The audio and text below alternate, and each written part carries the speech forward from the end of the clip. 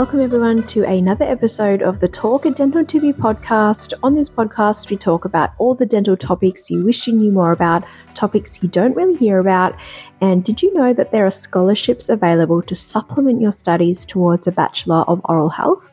I really think scholarships are an option not many people chat about, particularly in Australia. I feel like a lot of my American listeners, there's lots of conversations about them. In Australia, not so much. So this is a big PSA or reminder if you're a prospective student or current student to research your scholarship options. So join me as we chat with Aisha Mansfield, a proud Moonbird Aboriginal woman originating from the north and northwest coast of Tasmania, and her journey to where she is now as a oral health therapist from a dental assistant trainee at DHSV, which is Dental Health Services Victoria. Aisha shares her journey and also which scholarship she secured to eventually complete her Bachelor of Oral Health. I really loved listening to Aisha's journey, her future aspirations, and it was really, really great to be treated to a first-hand account of the dreams and mission that drive a passionate person like Aisha and also our next generation of OHTs. So without further ado, let's get into the episode. Hi, Aisha. Welcome to the Talk Dental to Me podcast. Hi, Emma. Thank you so much for having me on. I really appreciate it. My pleasure. Also, just as I said that, I feel like I need to start creating a new intro for my podcast because I feel like I say the same thing every single time, but I guess I'm welcoming you guys to the podcast. So I guess that's the number one thing that comes to mind for me. And it's probably said very similar each time. So it's probably a catchy catchphrase anyway. So just go with it. Okay, I'll roll with that. That makes me feel better. Yeah. Thank you. Now, Aisha, thank you so much for your time today. I came across your story on Instagram, actually. For everyone listening, I was just scrolling my feed on Instagram and I follow the DHSV Instagram page, which is the Dental Health Services Victoria page, and they post some really interesting things. And I actually hadn't been following them for very long, but they upload events that happen, really cool things that happen within the dental industry. And that particular day, I scrolled upon Aisha's story and her journey from being a dental assistant to becoming an oral health therapist. And I thought it would be just amazing to bring you on, and I'd love for people to hear your story. So I would love to hear your background and also where you're from and what are you doing now? Thanks again for having me on, Emma. And it's so funny that you should mention Instagram because I have also been following along your stories and things along my own dental journey. So it's a little bit full circle for me to now be joining you on your podcast as well. So amazing. I appreciate that so much. You're welcome. You asked where I'm from. So originally I was born in Tasmania. I'm an Aboriginal woman of Moonbird and Palawa descent. I was, however, raised amongst the Melbourne community. I'm very grateful for the opportunities that have kind of come from that as well. Great. I've mainly raised in Melbourne, but I've now moved and living in Bendigo as well. Amazing. So I, as I said before, came across your story on Instagram and it just gave a little bit of a background as to what you're currently doing. What sparked your interest in the dental industry and dental assisting? It's funny you should ask. I often say that I kind of fell into dentistry, if you will. I was kind of working and pursuing another career when the opportunity with DHSV came up to complete an Indigenous traineeship program through dental assisting. Committed myself to that and was really excited to begin working within the field. And I think it really gave me the opportunity to delve into what the public sector is and working in general and emergency care as well as the specialist services as well. So I think I really just became passionate, not just about dental care, but about providing a really high quality chairside manner to patients. And I think that's what really has sold me, and I haven't really looked back since. That's awesome. And just going on a tangent here, what are the pathways to the scholarship? Was it because you were already working in the industry, or can anyone apply for it? You mean the scholarship that I eventually applied for, the Michael Dwyer scholarship? Yes. Yeah, so the Michael Dwyer scholarship was open to anybody and everybody. It was through Aware Super, and they were looking to recognise any emerging leaders, and that could be in any field, and it was open to any person as well. I think I was very fortunate. I must say, I think one of the restrictions was that it was within Victoria. Again, I think they had quite a few applications, so I was definitely fortunate enough to, as I said, receive that scholarship. And then that really kind of launched me into pursuing the oral health therapist role as well. So how long were you an assistant before studying a Bachelor of Oral Health? I worked, as you said, with DHSV for about 6 years as a dental assistant in their general care there in Melbourne in the CBD. And then I was given the opportunity to kind of upskill, as I said, with a passion about providing care to patients. I took on Cert 4 in dental assisting, which is oral health education as well. So again, being able to really empower patients and provide them with a sense of ownership over their oral health as well was really important to me. And I worked as an oral health educator for about 2 years before the scholarship really gave me that opportunity to pursue oral health therapy. Oh, amazing. You've done so much already in our field. That's awesome. And I hope it continues to grow for you and lots of opportunities come your way. Now, you said you're based in Bendigo. Did you study in Bendigo as well? I did. So once I pursued the oral health therapy course, that was through La Trobe University in Bendigo. So moved up here in amidst COVID as well. So that was a little bit of a learning curve. Moved up here and have kind of just stayed since. I'm working now within the community dental clinic, Bendigo Health. And this was where I completed some of my placement hours as well. So again, being able to provide a care in regional Victoria as well, I think is really rewarding in itself. Yeah, absolutely. And you'd be getting such great experience as well. I actually haven't been to Bendigo in so long. I think the last time I was there was probably in my early teens. So if I'm ever down there again, I'll definitely reach out. Please do. It's so beautiful up here. And I think I did some schooling here early on. And now that I've kind of returned to Bendigo, it's kind of just given me a new sense of appreciation, I think, for that smaller town. By all means, it's growing, but it's definitely a beautiful town. I have patients who travel to Melbourne for appointments and things like that, but they absolutely love it out there. Whenever they come back to the city, like they don't mind the city, but they spend their time here and then go, oof, I need to get back to Bendigo because they love it so much. I can definitely relate to that now. That's so good. I feel like if I ever moved out to the country, I would become like that, even though I do live in the city now. But yeah, I was a city girl myself, and I've always said sort of the same thing. But as I said, newfound appreciation for it now that I'm back here. Yeah, love it. Do you work mainly public? Would you work private? A bit of both? I've mainly just worked within the public sector, and that's kind of where I'm looking to stay at the moment and gain those clinical skills and experience as well. I do a little bit outside of clinic as well. I have an ongoing relationship with DHSV, so I have to give a bit of a shout out and props to them as well. And that just involves working with their new trainees that come on. So a little bit of a full circle moment as well.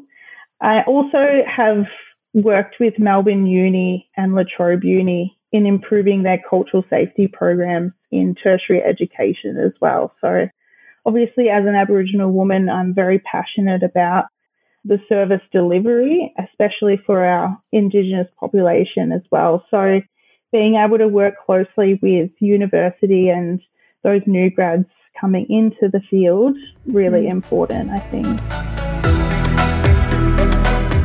I get asked all the time by my patients and dental colleagues my specific thoughts on the High Smile Color Corrector Serum, and my answer every time is that with proper case selection, it works fantastically. I've had 20-year-olds as well as 40-year-olds say their teeth are gleaming after using it, and what these patients have in common is a more yellow shade in enamel and no enamel defects. Also, the reality is that some patients can't afford to spend $600 to $800 on in-chair whitening and are happy with a temporary measure. So to cater for all of our patients, I genuinely think the Color Corrector Serum has a place in the teeth whitening space. But to learn more, listen to episode 15 of this podcast to hear Emeritus Prof. Laurie Walsh unpack the science behind the product. Thank you so much, High Smile, for supporting the Talk Dental to Me podcast. Let's get back to the episode. And what type of work does that involve with the unis?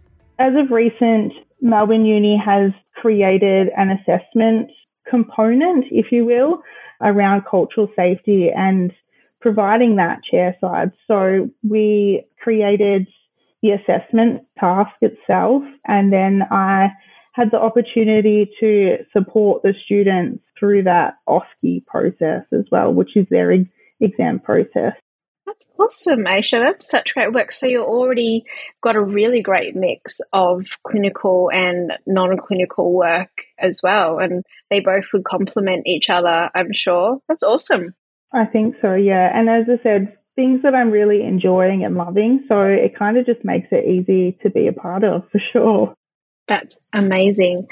And I also read on DHV post about you that you're really passionate about advocacy and for inclusivity in the public dental sector. I'm sure that involves a lot of the work you already currently do, but can you tell us a little bit more about that? Yeah, and I think I've kind of harped on a little bit about it, but kind of being passionate about working within that public sector, I often think of it as a lot of the people that we work with, the clients, the patients coming through. My take on it is people don't necessarily want to be there, and it's more sometimes of need, that they need to be there to address their oral health needs. And I think supporting these clients by empowering them with oral health information and making that journey a little bit easier for them, I think can overall improve oral health and health outcomes as well. So I think it's really about providing that empowerment, that information that really can give patients a sense of inclusivity and that they're cared about, especially in a public sector.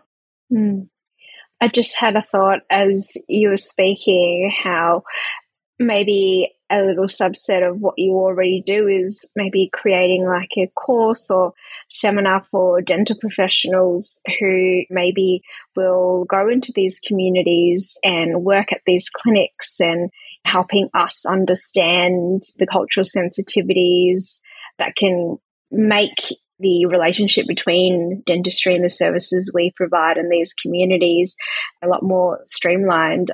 I actually have been to Northern Territory, and my final year project was on the socioeconomic factors that affect early childhood caries in Aboriginal and Indigenous communities, and to go up there firsthand and see all the different types of really complex things that these communities are working through. And I think it would just be really great knowledge for all dental professionals to have. And it's the need in these communities is huge, and we should all be doing our part to understand it better, I think. Yeah, absolutely. Because I think, as you've said, it's one thing for those working in more metropolitan areas. There's a kind of a different need, if you will. And I think, as I said before, like working within the tertiary education, it's one thing to be teaching through the university and through the courses, but it's really a different thing when you kind of hit that working workforce, I suppose. So I think being able to collaborate with the current dental workforce is a really great idea, Emma, and I might take you up on that, actually, implementing something to kind of support clinicians. And I think this would also help kind of getting more of these services, kind of the reach to these communities where you said need is so, it's very much needed, it might expand on that workforce, and there might not be so much doubt about providing that care. Because as you said, it's a really great life experience as well. I too did some work experience up in Central Australia, so it's definitely an experience of a lifetime, I think. Did you do that through your course? Does La Trobe do that, or was that outside of that? I did. Well, I've been fortunate while dental assisting as well to work in remote areas of South Australia. And I think, again, that kind of just sparked and put that fire in my belly. But again, during the Bachelor of Oral Health course, I had the opportunity, just a few of us from our cohort, so very fortunate to be chosen to go in and be a part of that. That's great. Well, maybe I've planted a little seed in you, and maybe I'll be excited to hear the updates if you go down that path. But yeah, that just came to me as you were speaking. I think that'd just be so great if someone created something for us.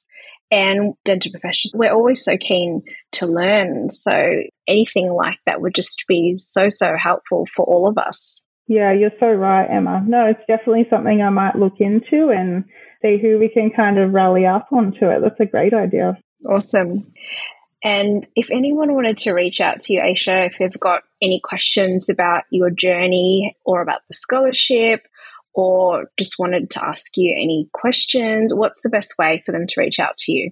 I am on social media platforms such as LinkedIn, so that's probably the best place to start contact. And I'm sure, Emma, you'll be able to kind of add a link in somewhere as well. But otherwise, just my name.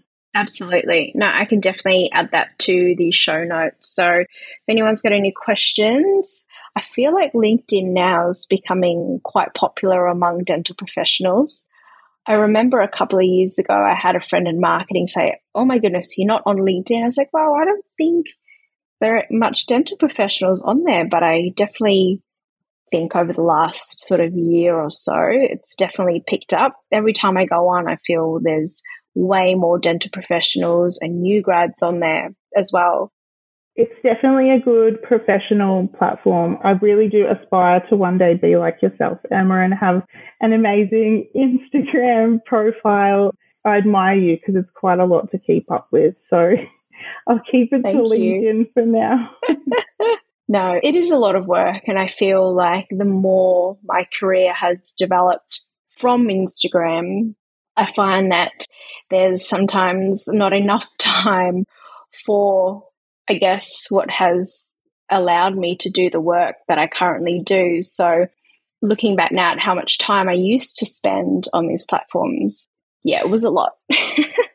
Well, you do it so gracefully. So any tips? I would love to take them from you. I will have to do another whole podcast episode on that. I'll put that in my notes for next year.